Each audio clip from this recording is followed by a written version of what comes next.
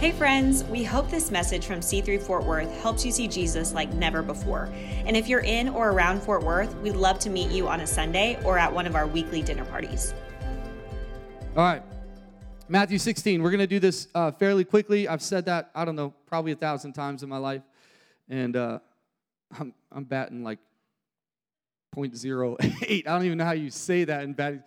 I'm not batting 100 even. But we're going to try to do this fairly quickly. And it's going to be good. We're wrapping it up today.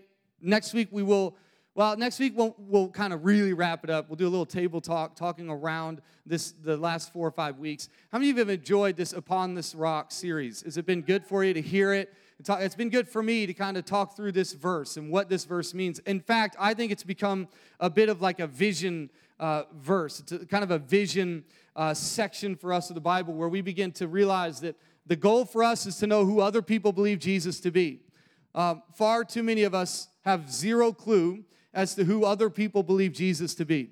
And the reason we don't reach them, and the reason we don't serve them well, and the reason that we get awkward when we invite them to our tables is because we don't know where they stand on anything, and we just want to pigeonhole them as to, well, anyways. And we just need to know, who do people believe Jesus is? Jesus wanted to know, not because he was lacking identity or was struggling with his identity, but because he wanted the disciples to understand. He wanted the disciples to know, because if you don't know who other people believe Jesus to be, then when you start talking about who he is, they won't connect. And so Jesus starts with that question, then he asks the disciples, who do you believe that I am? Who do you say that I am? It's important. Confession has to match revelation. That we have to have this thing that comes out of our mouth that lives in our hearts. And it's such a big part of our salvation. It's such a big part of our walking this thing out. Not to prove anything, but it's so important. The words that come out of our mouth are so important. Again, we tend to make one part of our life spiritual, right? We separate everything from physical, mental, spiritual, and I think that's a bad way to look at life. I think everything we do is meant to build our life. I think everything we do matters. So it's important. In fact, I was listening to a podcast this week around COVID and talking about the second leading indicator of death with COVID, and it's tragic. The second leading indicator is fear and anxiety and worry. I want you to think about that. And what have we been put into over the last 12, 18 months? You got a ticker on the screen that tells you every time someone dies, all they're doing, and I'm not telling you this is all evil. I'm just saying to you that we as the church have to be people who are not living in fear. That doesn't mean to not take things seriously. It doesn't mean to act like the thing doesn't exist. That's also ignorant. But to realize that fear, actually, there's no joke here.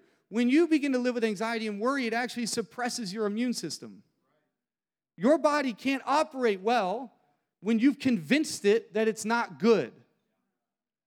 And so there's this confession of our mouth that has to match what's in our heart. So Jesus goes, hey, who do you believe that I am? Well, you are the Messiah, the Savior, and the Son of the living God. Two different things and not the same thing. They were both meant to speak to a different thing of the day. So one was meant to say, you are the Christ, because there's a dude down the road who thinks he is the representative of God. His name, it's not his name, but his title was Caesar.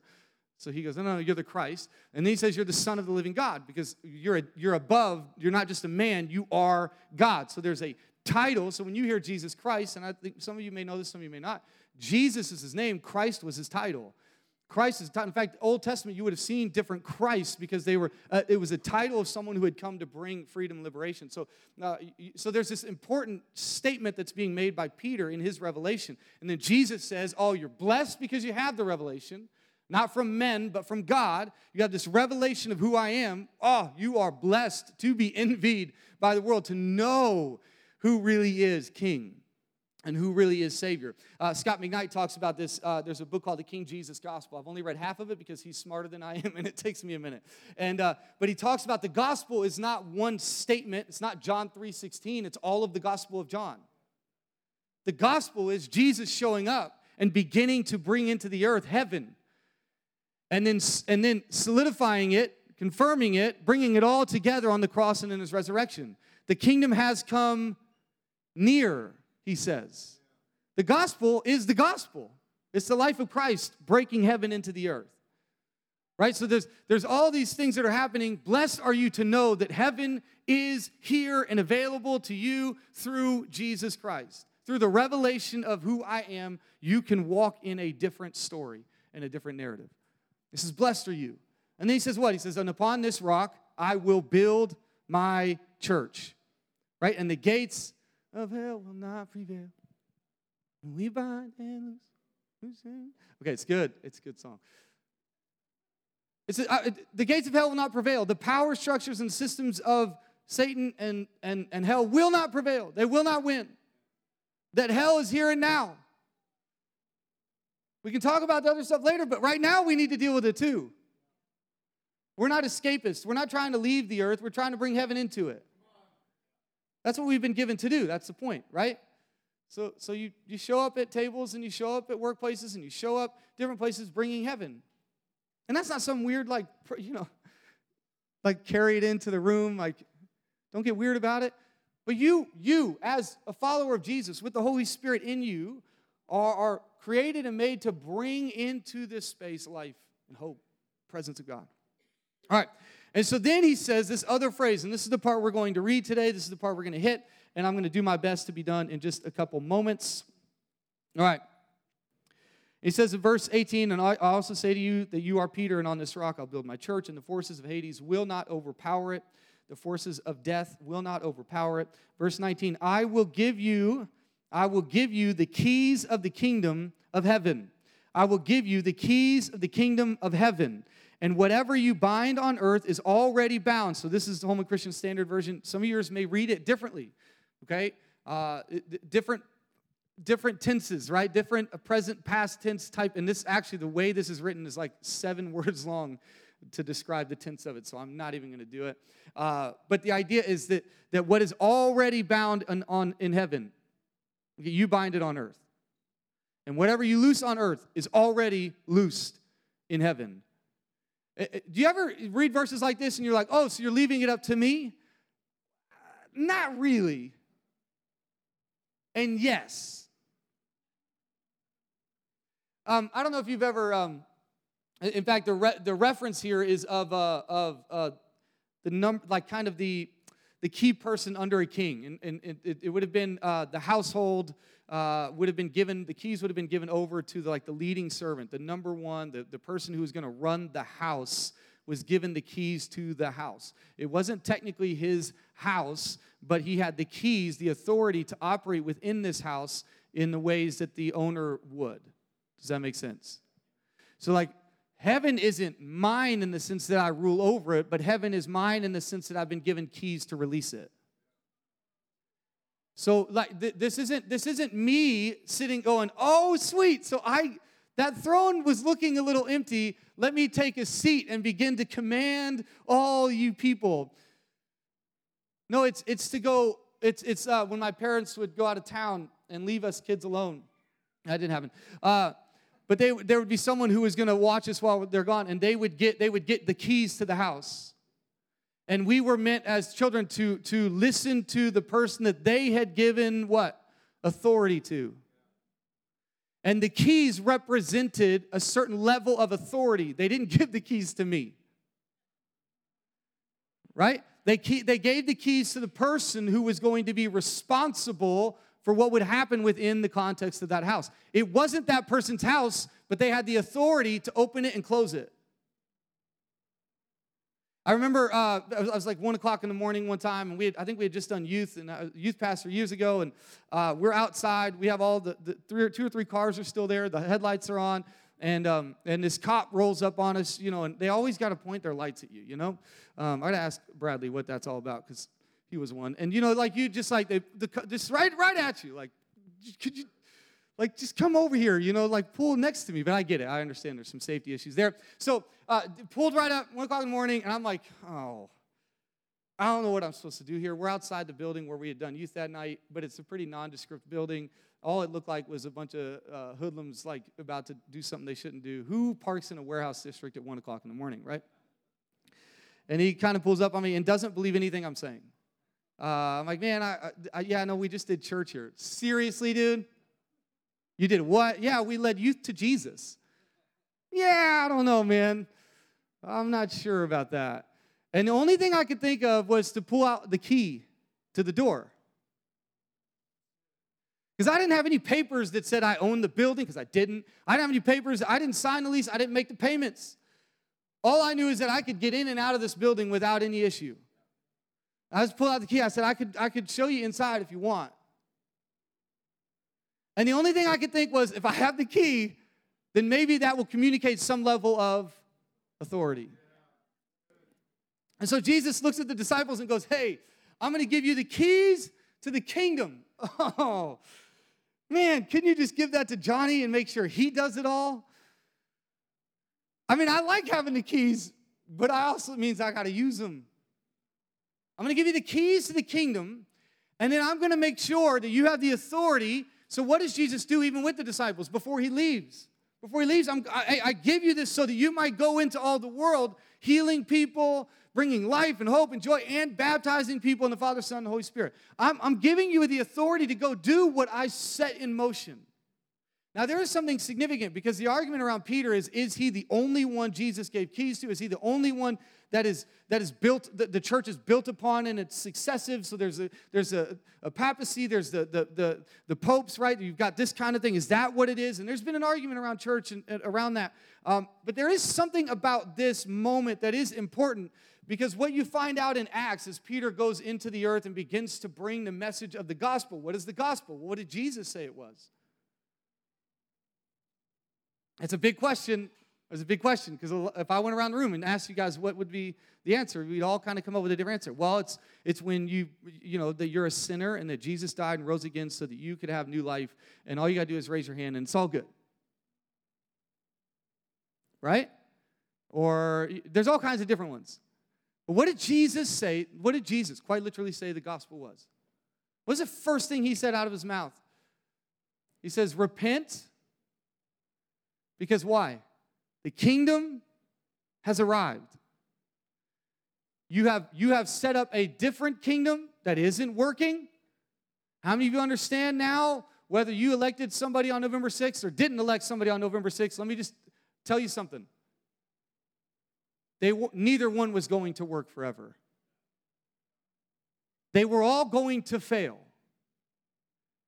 The reality of the situation is that every kingdom man tries to set up and say, well, we finally arrived, has a moment in time over all the course of history where there's a schism, things change, things shift, because the foundation is man-made. The foundation is Jesus, then it doesn't matter what happens around me, the kingdom is still present, the kingdom is still near.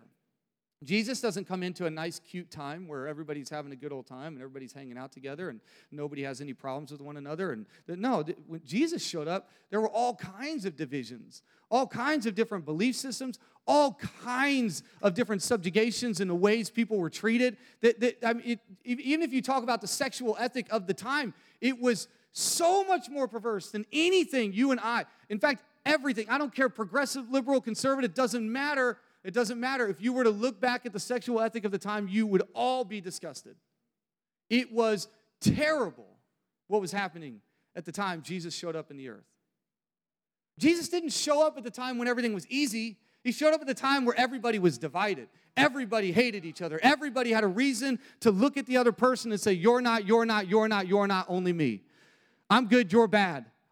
We seem to be doing a lot of that now. And Jesus shows up in the earth right in this moment and says, I'm the Son of the living God. I'm the Messiah. In fact, his disciples say it. And he says, I'm going to give you the keys to the kingdom. I'm going to give you a way in and a way out. But if we read the verse as though it is just so I would have the keys. And what happens in Acts is Peter, in Acts 2, we see Peter preach to the Jews. Right? They've all come in for a festival, biggest festival of the year. They're all filling the streets. Holy Spirit shows up in Acts chapter 2. Peter gets out on the balcony and begins to proclaim the good news of Jesus Christ, the good news of the kingdom. Hey, you did all this, you did all this, you did all this, but Jesus came to show up and to be the one. He arose and he came back so you might have life and life abundant. He came, did all this thing. Acts 2, he preaches to the Jews. Acts chapter 8, he preaches to another group called the Samaritans. Samaritans begin to accept Jesus Christ. Up until that point, nobody really thought that was ever going to happen. It was only for the Jews. Only for the insiders, only for the ones that had been read about in the Old Testament. It's only for them. It's only for the people of Israel. That's the only person. But Jesus started to push back against that at the well with the Samaritan woman. Right? He begins to push back upon that when he helps a woman caught in adultery. He begins to push back on this idea, even when he flipped the tables in the outer courts of the temple, which is the only place the Gentiles were allowed to hang out, and he said, make room for more people. He's beginning to tell you that this is for more than just the chosen.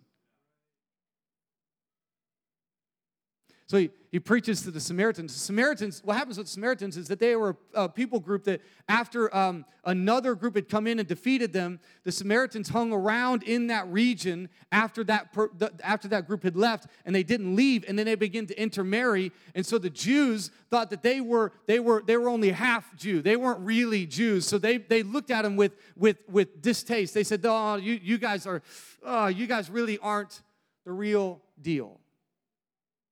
Come on, Christians. You don't really know God like I do. You don't really know him. I go to church every week. You don't get to be here." But Jesus goes, I'm going to give you the keys to the kingdom. And whatever you loose on earth is already loose in heaven. Whatever you bind on earth is already bound in heaven. Okay?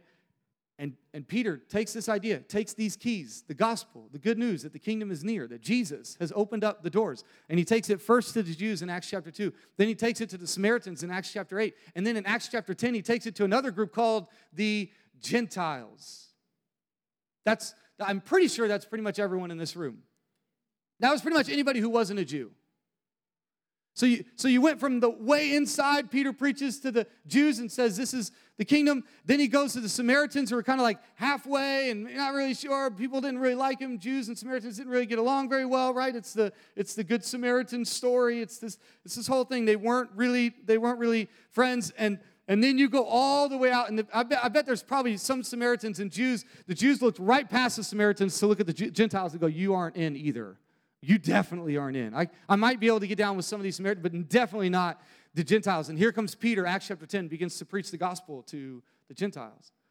And what happens? What's happening as the gospel is preached through all of Acts? What's happening? Well, the keys are going into the door that many had thought had been shut, and he's opening the gates of heaven. He's opening the kingdom of heaven. You know, it's interesting. When people give me the keys for something, I never think of when I'm going to shut the door. I only ever think of when I'm going to open it. Like when I got the keys to our house, I didn't go, I can't wait to lock the door. When you get the keys to your car, I don't go, oh, man, I can't wait till I get out.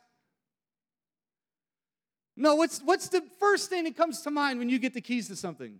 I can't wait to put the keys in, unlock the door, and open it. I think too many of us, we get the keys to the kingdom, and the first thing we think about is, who am I keeping out? Who can I keep from the table? Jesus, the way he reached people was eating and drinking.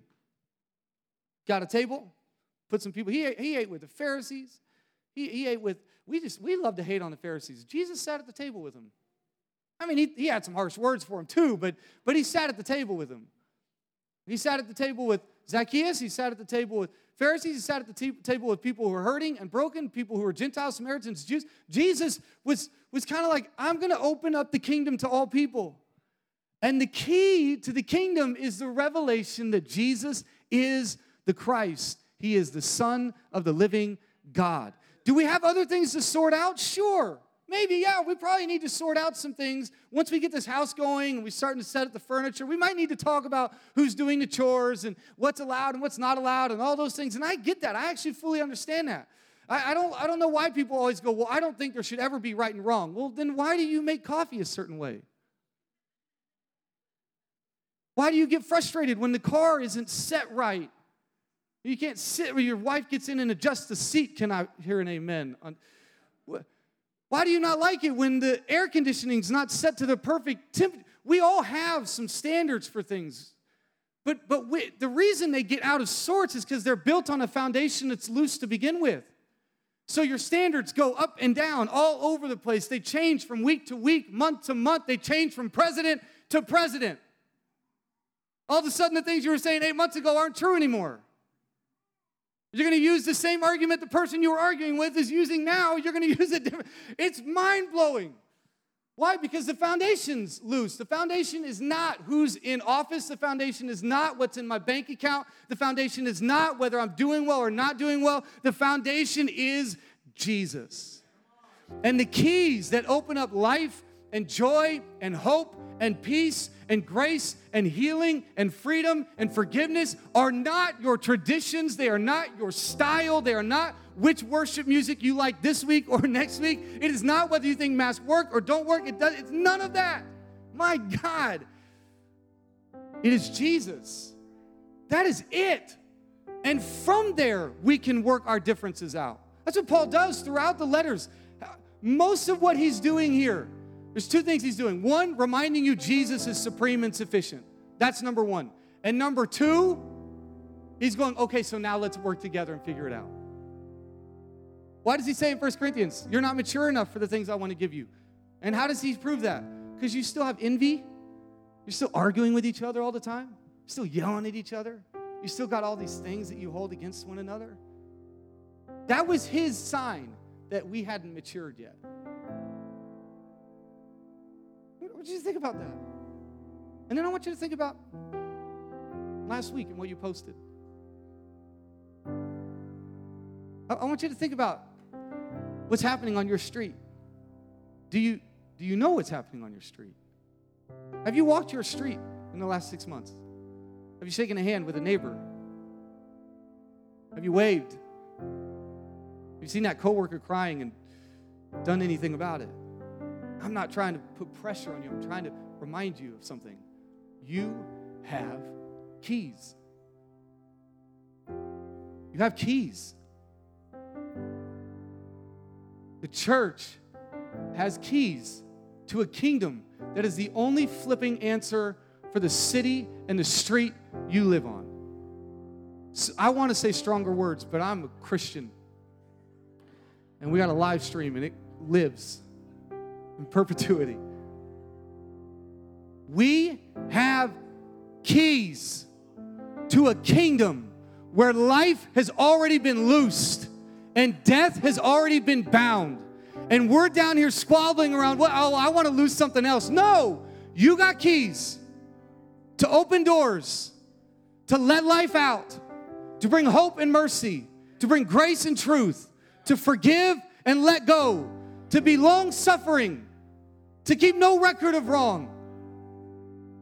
Don't you dare start using your gifts until you've started showing love.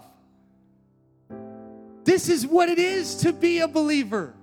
What it is to plant your feet upon the rock of Christ Jesus and build a house and become a tree that grows so big that people can find rest in it. It is to put your own opinions and your own agendas and your own ideologies on the back burner and saying, this is the kingdom, and there's life here.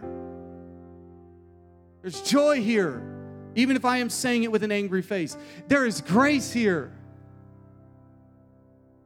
There should be people in this room that you don't agree with. There should be people in this room who you don't like their lifestyle. There should be people in this room who would post things very different than you, vote for people very different than you, walk through different experiences than you, and they should all be welcome in this place.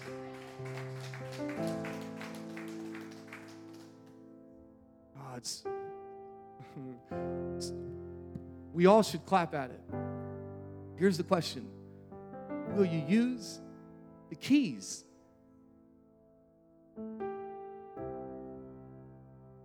Will we use the keys? And in a time where everybody's trying to lock people out, well, they didn't like this, they might as well die. Oh, good riddance for them. Oh, well, just... This isn't the kingdom God wants. The kingdom God wants is to lean over when a woman's about to be stoned for something we're not even sure she might have been forced into that. The time of the day, it was all kinds of wrong happening in this moment. Jesus leans down and says, get up and sin no more.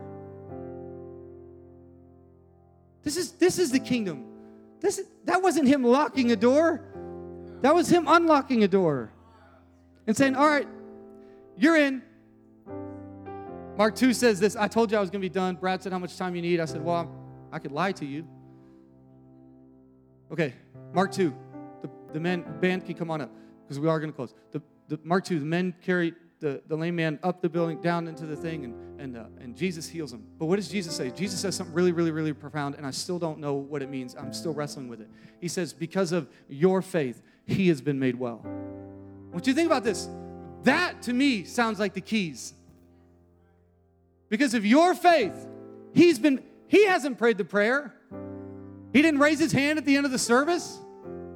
He didn't do anything. He just, he couldn't even fight. Even if he didn't want to be there, he was going to be there. Lowered him in. And Jesus doesn't look at him and say, you did it right. You did it. Oh, looked up at them and said, by your faith, he has been made well. Oh, church, we got the keys. We got the keys. I'm going to quote a movie that I saw yesterday with my boys. Smurfs 2. I wrote it down. Legit, I wrote it down. I need to go back to it now that I close my binder. I'm going to close with this. I'm going to close with Papa Smurf. Yo, Smurfs 2 was legit. It was good. We didn't believe in her because she changed. She changed because we believed in her. What if you believe that God can change people? What if you believed that even if he didn't change them, when you wanted him changed, when you wanted it different, that he still loved them, was so glad they were at your table? Because of your faith, because of your faith, because of your faith, your street will be made well. Because of your faith, your friends will find hope. Because of your faith, because you got the keys. Right? This is Oprah. There will be a day when this doesn't work anymore. She had this television show. You got the keys. You got the keys. You got the keys. We all have it. Why don't you stand this morning? We're going to close. Are you spending too much time trying to close doors? Are you spending too much time using the keys of the earth's kingdoms, trying to keep people out? Or are we putting the key in the door, the kingdom of heaven, opening it up and loosing all the things that have already been loosed in heaven? And then when someone brings death, despair, anxiety, worry to your table, you begin to pray. And one of the best ways to bring freedom into a tough situation is first listen. Be at the table. But one of the best ways to displace things is to bring light into a situation. It's not to just give positive speak, but to walk through the things that you walk through, to share your story, to share the things that have happened in your life. The end result of the story of the man being lowered in the house is that he runs out the building, screaming and yelling, and they all go, oh my God, I've never seen anything like this before. Share your story. Share what God's done in your life, even in the last week, 2 weeks, 2 months, 2 years. Man, I think of all the people in the room just right now that have stories to share. You have the keys to the kingdom. Let's not grow the circle smaller. Let's get it bigger and bigger and bigger. Let's be Acts 2, then Acts 8, and then Acts 10, and then Acts 16, where he goes into the rest of the world. Amen? Come on, just put your hands to heaven. Lord, we pray right now as we close today. God, I pray that you would give us the keys to the kingdom. In fact, Lord, you've already done it. I pray that as we walk this thing out, as we walk into our week, as we walk into the days ahead, Lord, we would surrender our life to you. And that, Lord, whatever you've loosed in heaven would be loosed in the earth. Whatever you've bound in heaven would be bound in the earth. Lord, we pray that your kingdom would come. Lord, we pray that your will would be done on the earth as it already is in heaven. God, we pray for healing. We pray for grace. We pray for hope. We pray for trust. We pray for faith. Lord, we pray for belief. We pray for new life. We pray for new grace. God, we thank you that you are with us now. In Jesus' name. We have the keys. So let heaven come. In Jesus' name.